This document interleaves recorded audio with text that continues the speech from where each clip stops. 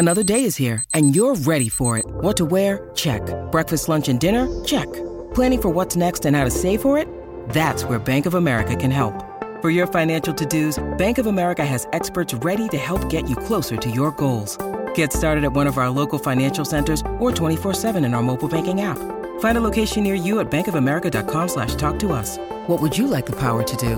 Mobile banking requires downloading the app and is only available for select devices. Message and data rates may apply. Bank of America N.A., member FDIC. When you need mealtime inspiration, it's worth shopping Kroger, where you'll find over 30,000 mouth-watering choices that excite your inner foodie. And no matter what tasty choice you make, you'll enjoy our everyday low prices, plus extra ways to save, like digital coupons worth over $600 each week. You can also save up to $1 off per gallon at the pump with fuel points. More savings and more inspiring flavors make shopping Kroger worth it every time. Kroger, fresh for everyone. Fuel restrictions apply. The Slate Culture Gabfest is sponsored by TasteBud, a new mobile app that lets you share and discover movies, music, books, TV shows, podcasts, and apps. Ask friends for specific recommendations or simply share your current obsessions. Go to tastebudapp.co. That's tastebudapp.co. And by Audible.com, offering more than 180,000 audiobooks and spoken word audio products. Get a free audiobook of your choice at audiblepodcast.com/culture. And by Birchbox Man. With all the challenges you tackle each day, looking sharp shouldn't have to be one of them.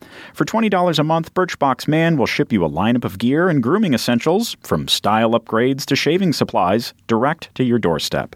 Get 100 Birchbox points, that's a $10 value, with a new subscription when you go to Birchbox.com and use the promo code CULTURE. The following podcast contains explicit language.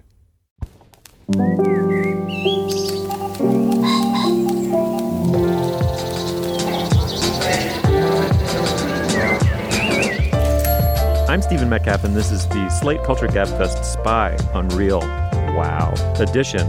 It's Wednesday, June 10th, 2015. On today's show, Spy is the new comedy mega hit from the writer-director Paul Feig. It stars Melissa McCarthy.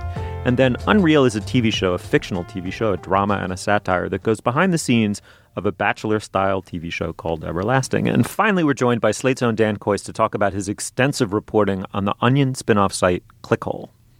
Joining me today is Slate's editor, Julia Turner. Hey, Julia. Hi, Steve. Thank you guys so much for holding down the fort last week. It was fun to listen to the show. Yeah, that was a good one. And joining me, of course, is Slate's movie critic, Dana Stevens. Hey, Dana. Hey, Steve. Before we move forward, we have some business, right? Yeah, we have serious business, guys. It is time. The time has come here in June of 2015 for the return of Summer Strut. And can we get some bass? So Summer Strut, I think our longtime listeners will be familiar with this tradition. It began 3 some years ago when I lamented in early summer that I didn't have good music to walk to work to and that I needed some nice strutty tunes with a nice loping pace to help me strut through the summer city and admire everybody's summer styles and summer mojo. And so we've begun a tradition of every year having a Summer Strut playlist. I think we've done it all years but one, maybe. We will post a post on our Facebook page, facebook.com/culturefest, saying, please submit your Summer Strut recommendations here. They can be new. They can be the songs of this summer. They can be old. They can be American, they can be foreign, they can be obvious, they can be bizarre. We welcome all comers, and we look forward to hearing them. They can't be autumnal. They cannot be autumnal, nor should they, what are the other words? Vernal? Vernal for spring. They must be estival. They must be estival, but not autumnal, vernal, or wintrous. Wintry? No, come on. There's what's the Latin Invernal? Invernal? No, wait. I don't know. What's winter in Latin? The invernal song is not allowed. All right. Anyway. Okay. According to Gyrate 101, it's hibernal. Oh, of course. Also, what the fuck?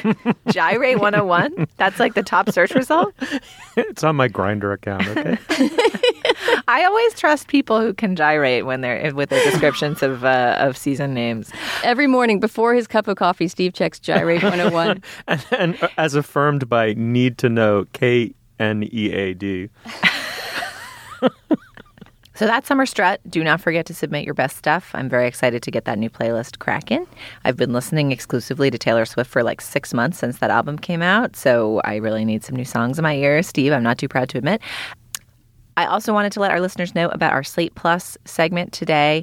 As we were preparing the show and talking about our response to Spy and how great Rose Byrne is in it, Steve Metcalf said wistfully, Rose Byrne once gently touched my wrist. It was so, oh my God. Okay, so our Slate Plus segment is we will hear about the time that Rose Byrne gently brushed Steve's wrist. Of course, we've all heard Rose Byrne talk about it on talk shows many a time, but Steve will revisit it from his point of view. And finally, we'll get his side of the story. In lightly coded language, but yeah. All right, we have a show to make. Let's move on. All right, Spy is the new comedy from writer-director Paul Feig, he of Freaks and Geeks and Bridesmaids and other forms of renown. It stars Melissa McCarthy as a CIA support staffer who goes into the field and there goes comically rogue. It co-stars everybody, but if you had to pick out some specific names, you'd come up with Jude Law, Jason Statham, and I especially like Miranda Hart, she the midwiferist. Well, and also Rose Byrne, who we'll get to, who is hilarious in the movie. But I think we have a clip that shows an interchange between Melissa McCarthy. She's just arrived in the field with her unpleasantly dowdy alter ego. She's at this cruddy hotel in Paris setting up for her stakeout, where she is surprised by another super spy played by Jason Statham, who is irritated that he has not been given the assignment that Melissa McCarthy has been given. And of course, she's been given it because nobody knows her. She hasn't been clocked. He's an ace spy whose cover has been blown and a target. So this is their confrontation. What are you doing in my room? Well, how did I get into this shitbox hotel room? Because I'm a real spy. I thought you quit. We have to stop the sale of a nuclear bomb. And they send in someone who looks like Santa Claus's fucking wife. Did you forget? I am undercover because you're not supposed to be here. You really think you're ready for the field? I once used defibrillators on myself. I put shards of glass in my fucking eye. I've jumped from a high-rise building using only a raincoat as a parachute and broke both legs upon landing. And I still had to pretend I was in a fucking Cirque du Soleil show. I've swallowed enough microchips and shit them back out again to make a computer. This arm has been ripped off completely and reattached with this fucking arm. I don't know that that's possible. I mean, medically. I'm glad we had that clip because that may be my favorite bit of dialogue, that Jason Statham speech in the hotel room. He is so good in that role. He's nothing but whipped cream in this movie, right? It's just delicious. I love a comic Jason Statham. He's got to stop with the action and just do the comedy. He actually barely beats anyone up in this, and he's just, you can't take your eyes off him. He's marvelous. Okay, well, we're all giggling, but let's get down to brass tacks here. Dana, did you like this movie or not? I did. I gave it a very good review. I was thoroughly enjoyed the 2 hours I spent in it. It really has a lot of laughs, which is a lot to be said for an American comedy. I mean, it has that problem of so pathetic. I know. It is sad, the state of American comedy, that the fact that it makes you laugh consistently is this, huge mark on its side. I mean, I'll go further than that. Like, I think it's got good characters. I think it tells a good story. There's one thing I didn't like about this movie, which I wrote about a bit in my review and we can discuss later, which is that I thought it was a little too violent and gory for a lightweight comedy. But it's Feig and McCarthy's third collaboration. It's the first time she's starred in a movie that he made for her. He wrote the script as well, which wasn't true with their two previous collaborations, Bridesmaids and The Heat, which was this buddy cop comedy he made with her and Sandra Bullock.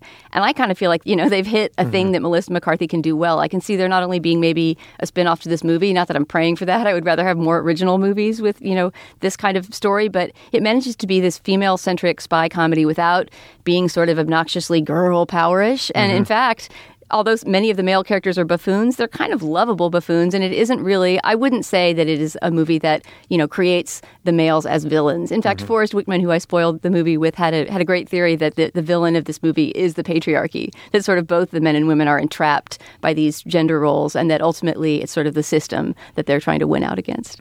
Interesting. Julia, give us your opinion on Load. What do you got? I really enjoyed it too. As Dana reported, I laughed a lot of times, and I think one thing that's unusual about a movie when it tries to tackle gender in a surprising way for a spy movie is that there's usually so much fucking backpatting. I mean, I think we talked about this when we saw the Pixar movie Brave, and it was all about like the struggle to be a girl who's bold. And it feels like when movies are made where women have action star roles, often the fact that they are women is like their prime filter for the world, and that's just super irritating. And Totally agree. I mean, I liked Brave a lot better than you, but that's exactly what I mean about this not being all about like girl with 7 hours power. Like, Melissa McCarthy's conflict is not that she's a woman. There is a CIA boss character played by Allison Janney who does kind of say, oh, typical, you used to be the handler for Jude Law as a spy, and he convinced you'd be best continuing to be his handler, you know, in a basement somewhere in the States, and discouraged your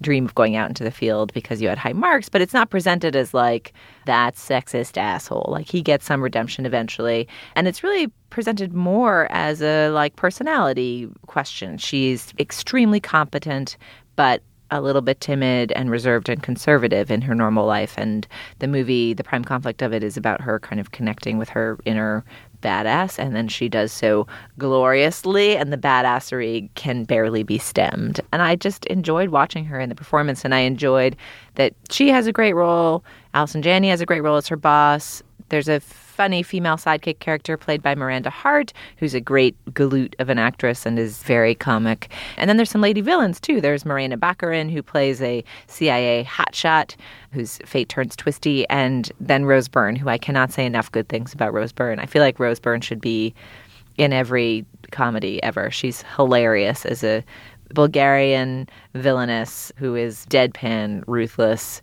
entitled, bitchy, extensively coiffured. And dresses like a slutty dolphin trainer, to quote one of the insults Melissa McCarthy hurls at her.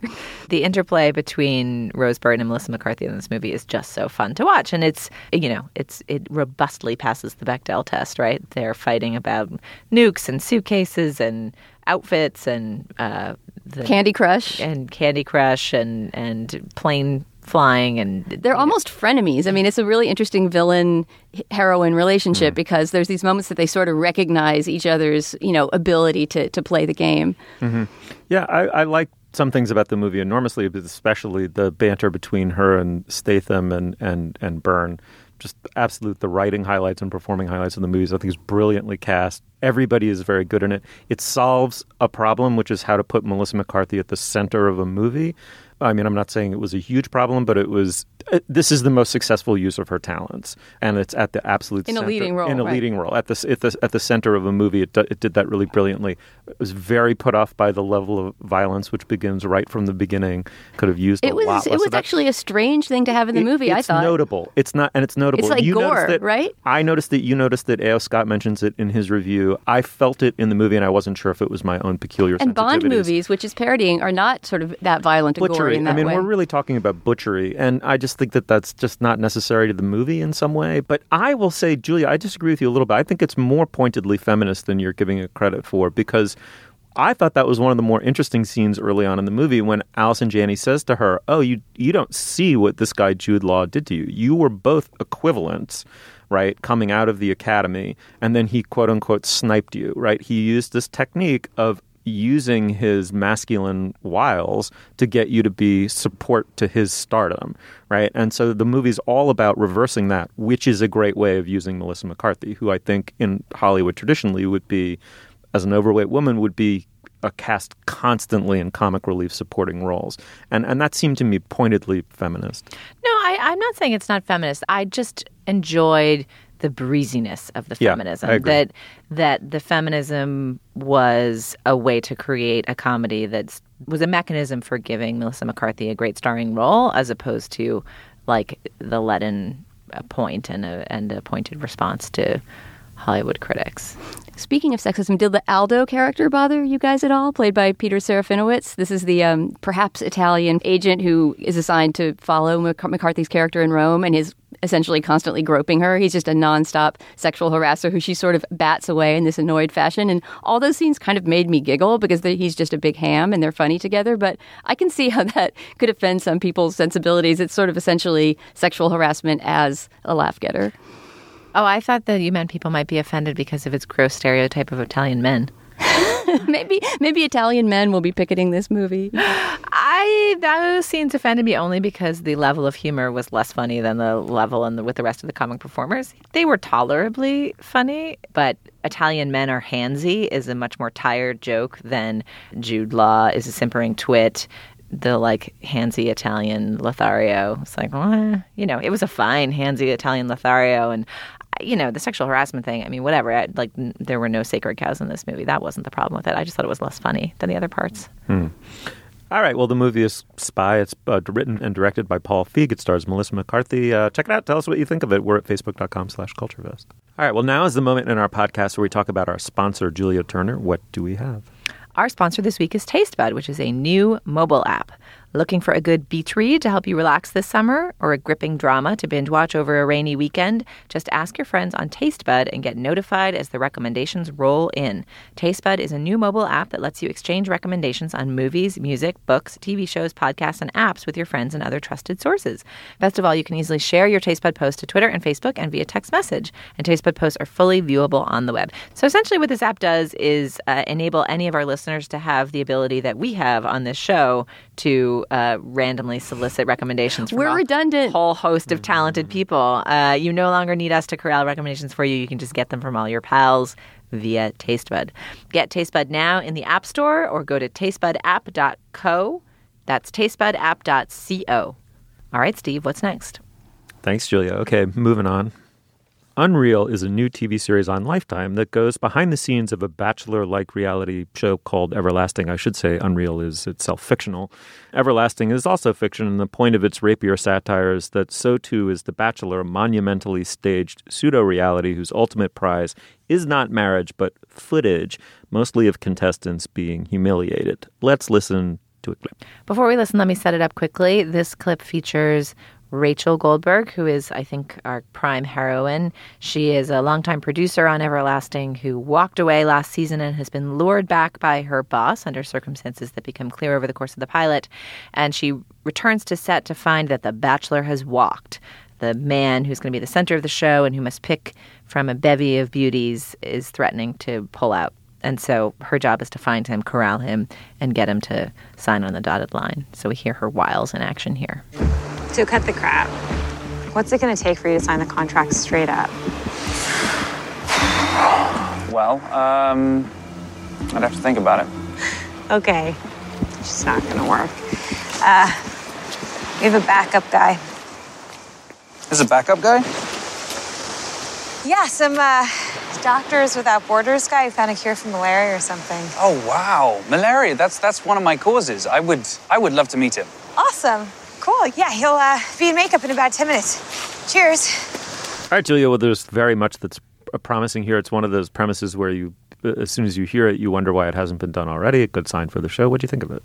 I'm so excited about this show. It's super fun. That point you make about the premise is really interesting. So my husband was a journalist for years, and he's moved into working in television development 5 or 6 years ago. And, you know, one of the things that I was constantly asking him when he started is like, why hasn't anybody ever done a great show that's a fictional series behind the scenes at one of these reality shows? It seems so crazy, truth and fiction.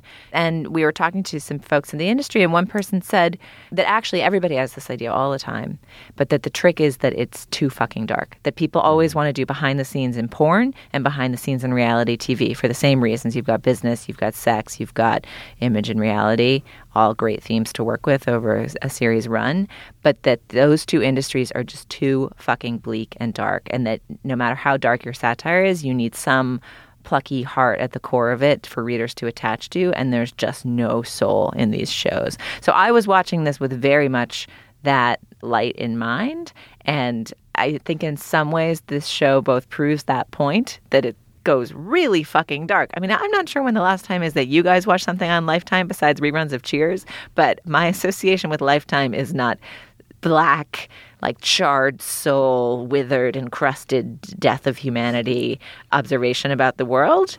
But this is pretty fucking black. And yet I really liked it, and it is satisfying my desire for there to have been the show for many, many years. And Dana, I'm not mistaken, they haven't yet thrown a sop to the audience that's the plucky, you know, redemption at the center of the story yet, right? It's unremitting. Yeah, I guess so, except that they did cast a heroine who has some sort of warmth that seems to transcend, the horribleness of her job. I mean, essentially, this is a show about somebody who's morally conflicted about what they do for a living, right? It's a show about a woman who had some sort of breakdown because of the job that we see her doing before our eyes. So, part of it is a question, she headed toward another breakdown. But we also know that there's some part of her, there's some shred of her soul that has not been captured by the emptiness of this job. Right. The first time we see her, if I recall, this is Rachel. Played by Shiri Appleby, we should say, who I think is really great and stands out from a really good cast. She's terrific in it, and her character is set up beautifully. So she's been rehired for the show. The first shot of her, I believe she's lying on the floor of a limousine, that's a stretch limo that's carrying to the set 4 or so of these, interchangeable, I'm trying hard not to use a sexist word, women. I want to know where you were going to go. I mean, you have to sort of go with bimbo, but I mean, that's part of the satire. So. Well, but they get less interchangeable as the show goes on. I agree. But at this point in the drama, they are basically beauty pageant contestants. Bimbettes and gowns. Yeah, exactly. They're poodles. They're high-strung poodles, and they all have to pee. They're all anxious to see the Prince Charming. And the last shot of that scene is her still lying down across their feet in the limo, and then the camera pulls out through the moonroof. Or sunroof, or whatever the fuck it is. Sunroof, right? 3, it's 2, 1. dusk, so it's the dusk roof. And you just see her lying there, kind of imprisoned in this limo, and her T-shirt reads, "This is what a feminist looks like." And you think, you got me, I'm hooked. Like, I'm in. So Dana, Julia and I apparently like the show enough to stick with it pretty much indefinitely at this point. What about you? Yeah, hell yeah. I mean, it's got whether or not this is a realistic view of what happens behind the scenes of a reality show, which actually one of the co-creators, the female co-creators of this show, has experience producing a reality show. I'm sure that she also would say I'm condensing and fictionalizing and dramatizing a lot to make this the hooky drama that it is. But to me, it answers this question that comes up every time we talk about reality on our show, which is sort of what's the appeal of it to audiences? What's the appeal of it to the people who choose to be on the shows? What is the reality that's being formed behind the scenes? There's something about that whole world that is so, right? Obviously that it's just a glossy front that we can't see behind. So the idea that you're getting that glimpse behind the scenes is great. I think there are some storylines that don't work at all. I really don't believe in the romance between Constance Zimmer, who plays this very, very bitchy executive producer of the show, who's constantly running around with an earpiece screaming, now, now, now. Really good character. But she is having this adulterous romance with Craig Bierko, who's another of the producers, I guess. And that to me was just a totally dead in the water story. Though I have one thing I liked about it, which is they got at the fact that I think he owns the franchise and therefore is worth, $100 million, and she has no equity stake in it and is kind of powerless vis-a-vis him. So this is sort of puts her, martinet qualities in perspective relative to the rest of the staff, who she really rides kind of pitiless herd on. I mean, I thought that was like pretty nicely drawn. I thought.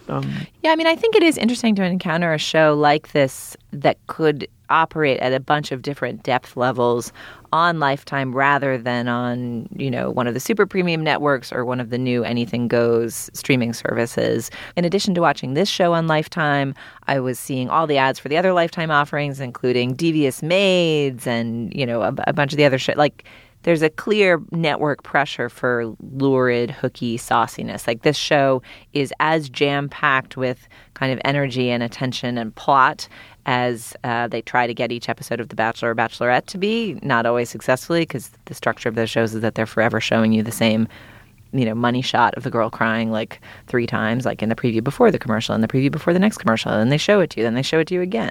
So this feels much more jam-packed pace-wise than an actual reality show does, but that might just be pilotese. I watched about half of the second episode, and it does start to unspool itself in a little bit more of a natural way. Mm-hmm. I'm just pretty psyched about it. Yeah, me too. Even when it seems exploitative, it seems smart, which is kind of a great combination. Can I ask, Steve, you're the resident Bachelorette fan?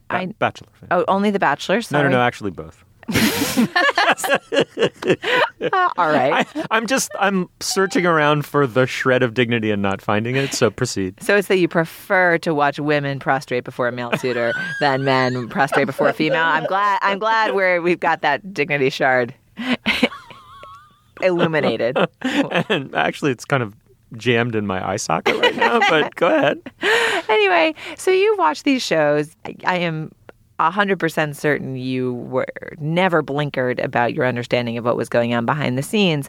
But what is it like to watch this fictionalized version of this show, having had a viewer relationship with, like, the show itself? Mm-hmm. All right. Well, first of all, my wife was a lawyer for reality TV for a long time, and so there were seriously no illusions about what had happened behind the scenes in order to create what was on our TV. Nonetheless, watching the show coincided completely with having kids, right? This transition from somewhat idealized romance, paradigm of somewhat idealized romance in your life to no romance at all for at least a few years. I'm just picturing that you and Kothi in the early years, sort of 360-degree camera, single rose. I did have a rose ceremony, actually. So the Women of Yale Law School. Anyway, but it was anyway. So Steve has that calendar up, the Women of Yale Law School. Anyway, the two of us sort of lying there, probably at that point still on some kind of a futon couch, absolutely slammed to within an inch of our lives from having kids. I think we needed something that taxed us mentally not at all, and something that maybe even made an old, a prior paradigm of, romantic attachment seem chintzy and absurd, so we could feel good about entering our maturity, our full-on romantic maturity. And it was just good bread and circus, man. I mean, the other thing that I thought was sort of interesting about it is that, here comes the postmodern bromide. All of life is a social contrivance, right? We self-stage and exist within pre-snapped together habit trails, and it's not clear to me that a reality TV show doesn't produce moments that are genuinely emotional and real to the people who are in the midst of them, even though they're wholly contrived. And I think it was always interesting to watch it, wondering how element X and element Y might produce emotional epiphany Z.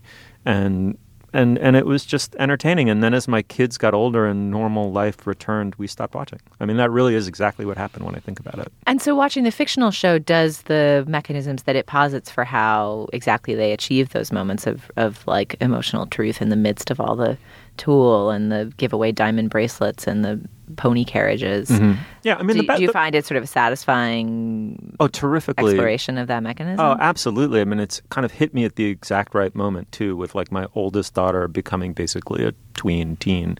And now I'm ready for the dark meta, second level satire of the phenomenon that I was previously consuming innocently. But that said, it's basically, The Bachelor is essentially a beauty pageant in which there's a one-person jury and he gets to sleep with his two favorite contestants at the end in order to pick the winner, right? That's what it is. It's not actually an attempt to bring a man and a woman together for life. And it's, Wait, I'm just carving that into stone with my chisel. And it's also this... there are many things that are irredeemably horrible about it, right? It's throwing together exceedingly needy, neurotic women who are doubly so because on the one hand, they're desperate about being single. And on the other, they're desperate to get on TV and become pseudo-famous.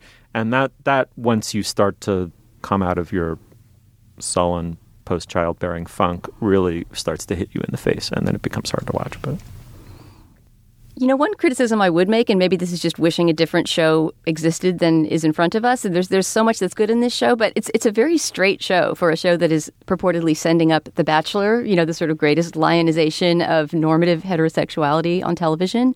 When I first saw this main character played by Shiri Appleby, who sort of dresses like a scruffy little gammon and, walks around in her army pants looking gloomy, I was really hoping that she was a lesbian and that maybe the angle of why she'd been kicked off the show would have something to do with her having had an affair with Constance Zimmer or one of the other women working on the show, and that there would be some sort of, subterranean gay relationship behind the scenes of this big, glossy, heterosexual show. That hasn't turned out to be true. There is one character working on the show who appears to be a gay man, but maybe his story will emerge more later. That was just something that seemed like it might have enriched the ensemble. Yeah, I couldn't tell yet whether the fact that the pilot was so focused on plot, it was very heavy on plot setup and a little bit lighter on social critique, although there's plenty of it, and that they get far enough to show us that our hero is like morally conflicted to the point of mental illness about what she's doing with her life.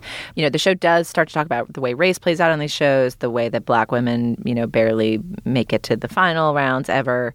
And are urged to be sort of loudmouthed villains, right? Yeah, and there's sort of a real talk moment between a producer and two of the Black contestants saying, this is how you are a successful Black contestant in one of these shows. Think of the other Black women who've been successful on these shows. Like, they are mouthy and bitchy. So if you want to go for that, that'll play in your favor.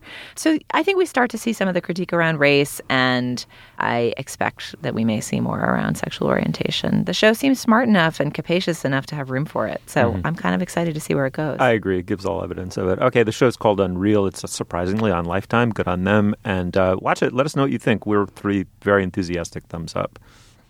Now is the moment in our podcast where we talk about our other sponsor. Dana, what do you got?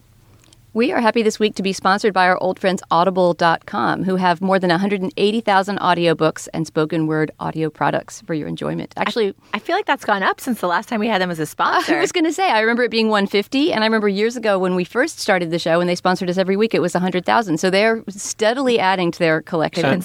And who do they have to thank? Hello? Without us, their business model would be just withering away.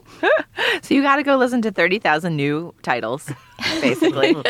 Get cracking, folks. So Audible is offering to Culture Fest listeners a free audiobook of your choice and a free 30-day trial membership. You can download your choices and access them on your iPhone, your Android device, your Kindle, or any mobile device. So go to audiblepodcast.com/culture, and you can choose from over 180,000 titles, including, Julia, you've got a recommendation. All right, so I spotted an irresistible title on Audible to recommend to you guys this week, and it has a news peg. It has what we call a news peg in the biz. This title is Jurassic Park by Michael Crichton. You may laugh. Jurassic Park was a hit movie in the early 90s, and it returns to theaters, I think, this coming weekend. We may talk about it here on the show. It is the story of science gone wrong, a hubristic quest to revive dinosaurs by cloning their trapped in amber DNA material on a remote island in South America, and the havoc that ensues. But my philosophy of listening to audiobooks is that it is great when they are absolute plot-driven barn burners, and my recollection of reading this book is that it is great. It is probably not fashionable to say that you enjoy the writing of Michael Crichton, but this was a joyful reading experience for me as a youth. I forget whether I read it before or after I saw the movie.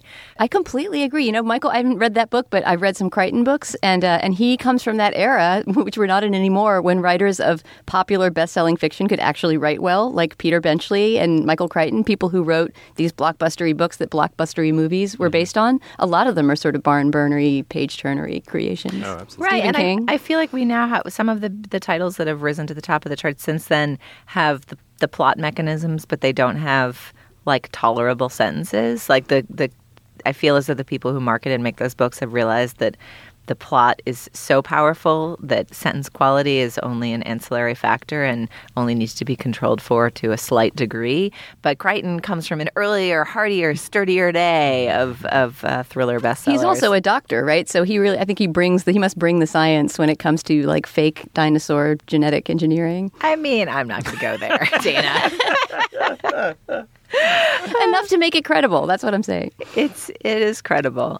In any event, go to audiblepodcast.com/culture, get your free book, and think about signing up for Jurassic Park by Michael Crichton in homage to a glorious bestseller era of yore. All right, moving on. Well, Dan Kois is, of course, Slate's culture editor and a prized guest on this show. He wanted to know, how does the site Clickhole, with its small staff of young writers and editors tucked around a few tables at the Onion Chicago offices, generate so many stories that make him laugh really hard? So he writes in his wonderful and wonderfully reported piece about the site Clickhole. He goes on to ask, and why do so many of these stories also make me feel bad? And what does it mean to make a website that does both of these things, that makes extremely viral media while ruthlessly satirizing the world of viral media? Welcome to the show, Dan. Hey, guys. All right, Dan, well, as you know, we've talked about Clickhole before, but this piece is so terrific, we felt like we had to go back in. But before we start, give us a little background on what Clickhole is exactly. Clickhole was launched almost exactly a year ago now. as a spin-off of The Onion, a web-only spin-off of The Onion.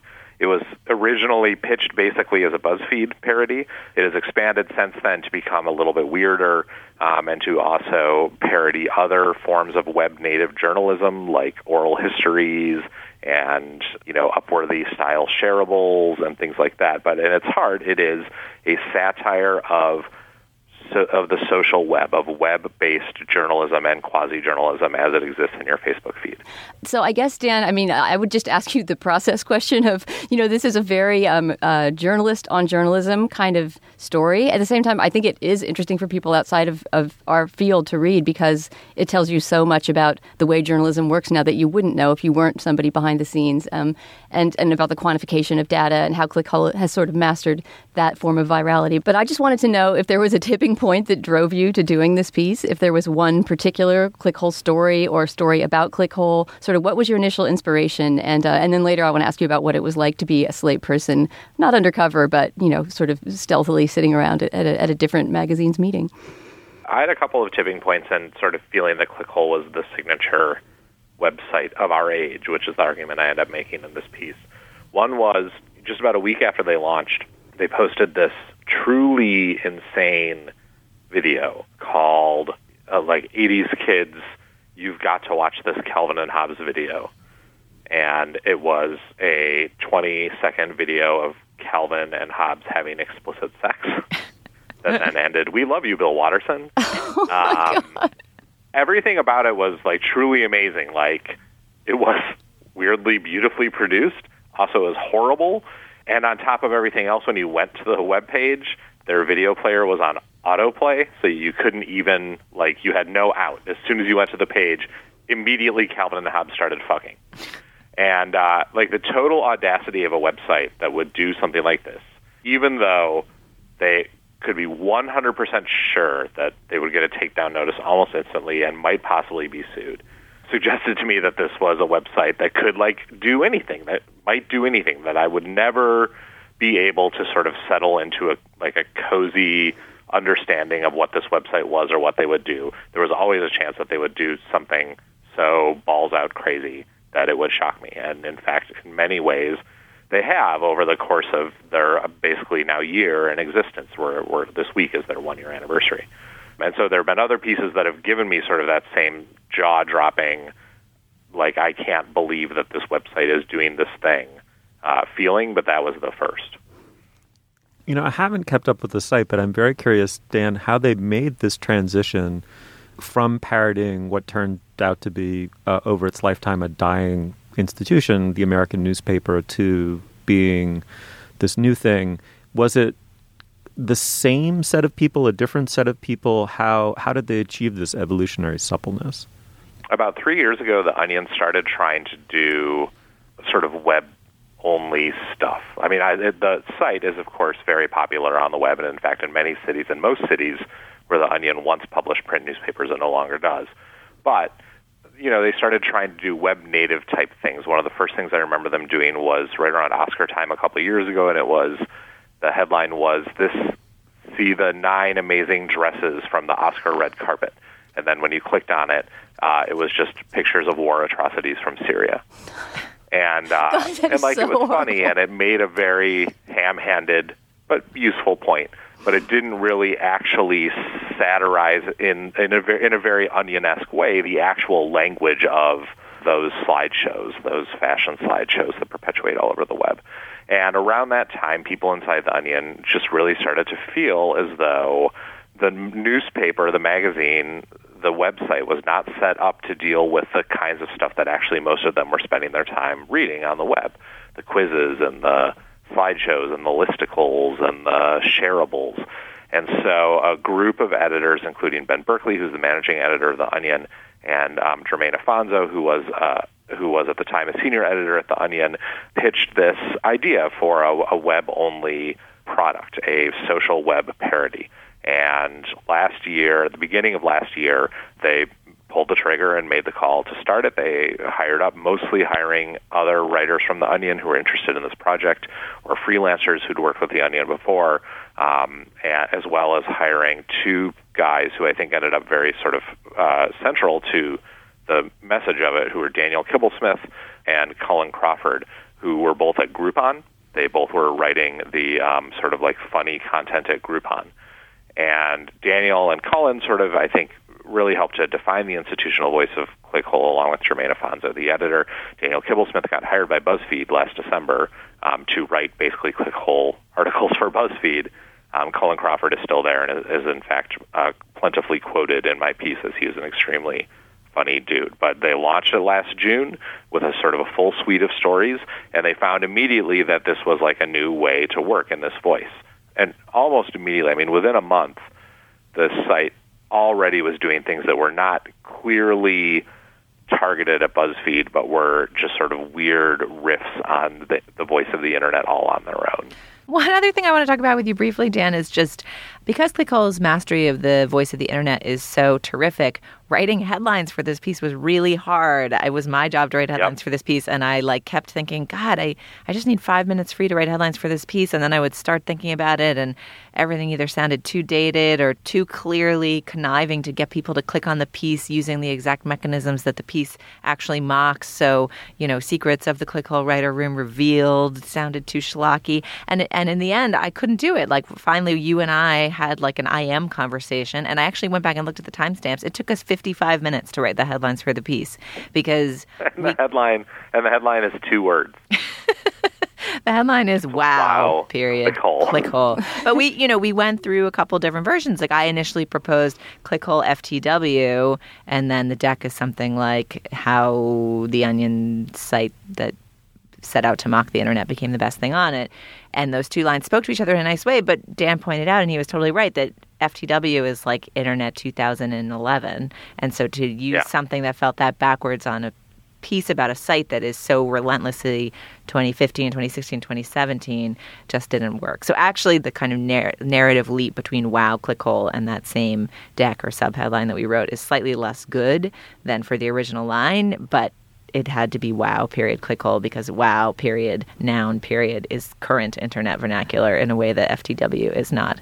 Dan also really liked feel all the feels, like reporting on Clickhole made Dan Kois feel all the feels, and we finally figured out how to use that in the Twitter line. But we were trying to jam it into the headline at first, and we couldn't. But it was a formidable headlining task.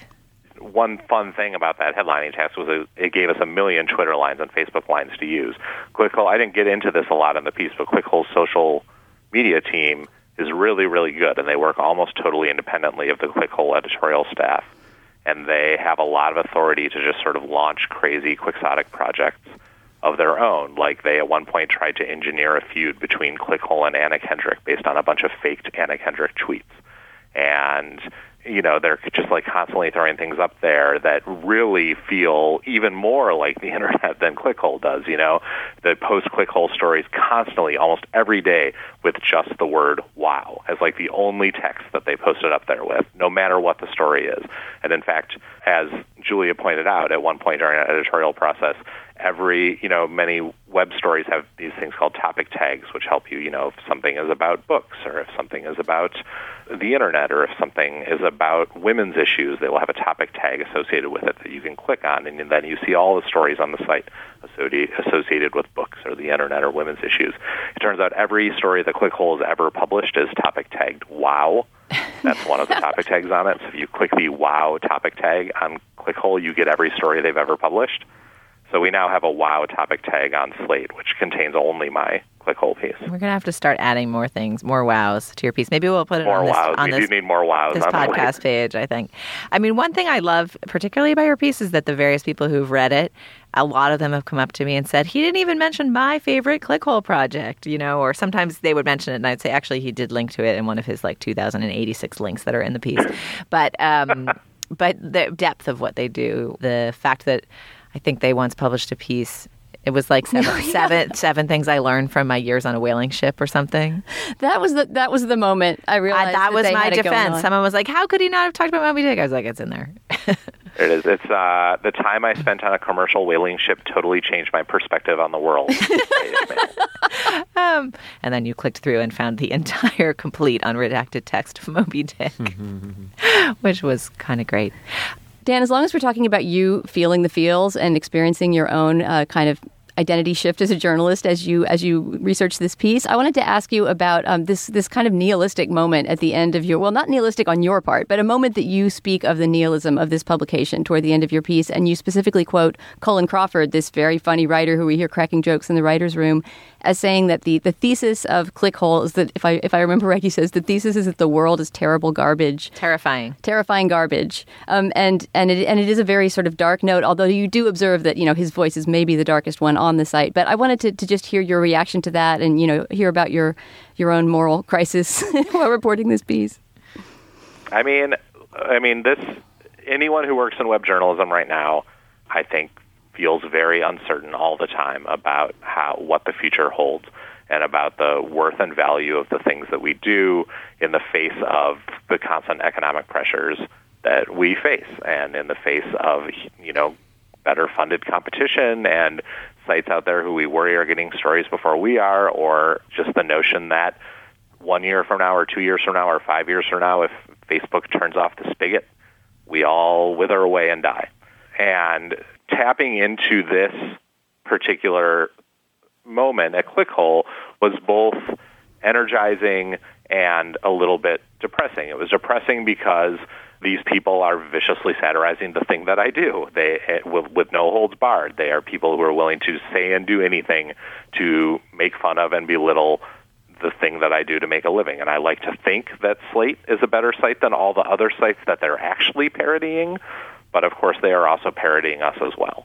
But it was also invigorating because in the midst of this insanity, in the midst of the media panic and anxiety of 2015, way out there in Chicago, a room full of people are constantly making something that is actually amazing and a signature publication of our time, and the very kind of thing that I went into journalism to try and make, a great magazine. And that is invigorating and energizing and inspirational, and it will make you feel all the feels.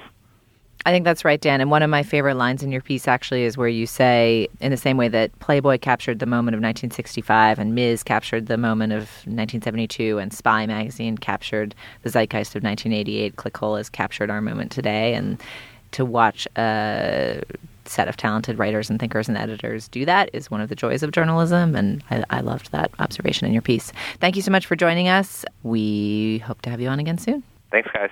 All right. Well, now is the moment in our podcast where we talk about our other sponsor. Julia, what do we have?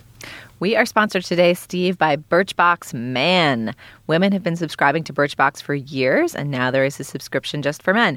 Birchbox, of course, launched, I think, a few years ago, and I have so many friends who are addicted to it. You sign up as a subscription basis, and you get like a cool box in the mail every so often with awesome new makeup supplies and toiletries and lotions and unguents and emollients and things to try. And everybody I know who gets it loves it. But they've now launched one for men. And Birchbox Man is a better way to discover products online. Each month you will receive an assortment of grooming samples and stylish accessories, everything from skin-soothing shave gel to a stainless steel flask. Every box is paired with original content like style tips, tutorial videos, and tastemaker interviews. For just $20 a month, subscribers receive a monthly box of gear and grooming. Featured brands range from cult classics to industry legends like Baxter of California and Ursa Major, which is made with wild-crafted ingredients from the woods of Vermont. If you like what you get, you can stock up online in the Birchbox Man shop with perks. Head over to Birchbox.com and use promo code CULTURE to get 100 Birchbox points with the purchase of your subscription. That's $10 to spend towards your new favorite products. Thanks, Julia. All right. Well, now is the moment in our podcast where we endorse De-na-na-na-na-na.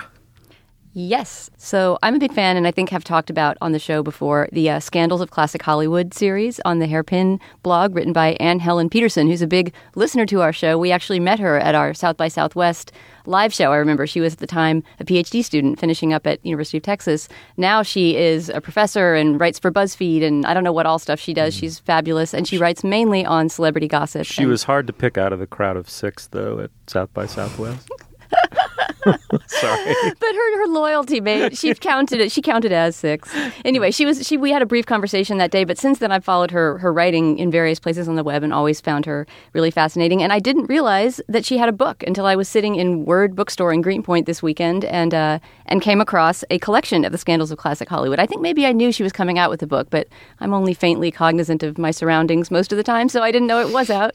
And it's called Scandals of Classic Hollywood by Anne Helen Peterson. I'm about halfway through it, and it is a good, juicy read. Remember when we were talking on Slate Plus recently about you got your light book and your heavy book going at the same time? So this is a great light book. It's essentially a chapter each on all of these classic Hollywood scandals involving Mary Pickford and Rudolph Valentino and Fatty Arbuckle and people who we associate vaguely with sort of, the vice of the Roaring '20s without quite knowing how their stories overlap. And it's just the right mix of sort of scholarly, film scholarship and also just pure out and out dirt dishing, but well footnoted dirt dishing. That sounds very cool. So Scandals of Classic Hollywood, Anne Helen Peterson. Yeah, read it on a beach. Superb. Julia, what do you have? I like faint cognizance is your motto, Dana. A Slate Culture Gabfest, faintly cognizant of culture since 2007. I shall emblazon it on my coat of arms. I love it. Huge vats of bullshit over which there's a layer of faint cognizance. It sounds like a weather condition. All right. My endorsement this week circulated on the web, years ago and then again a couple weeks ago, but I made a note of it because it was just too delectable.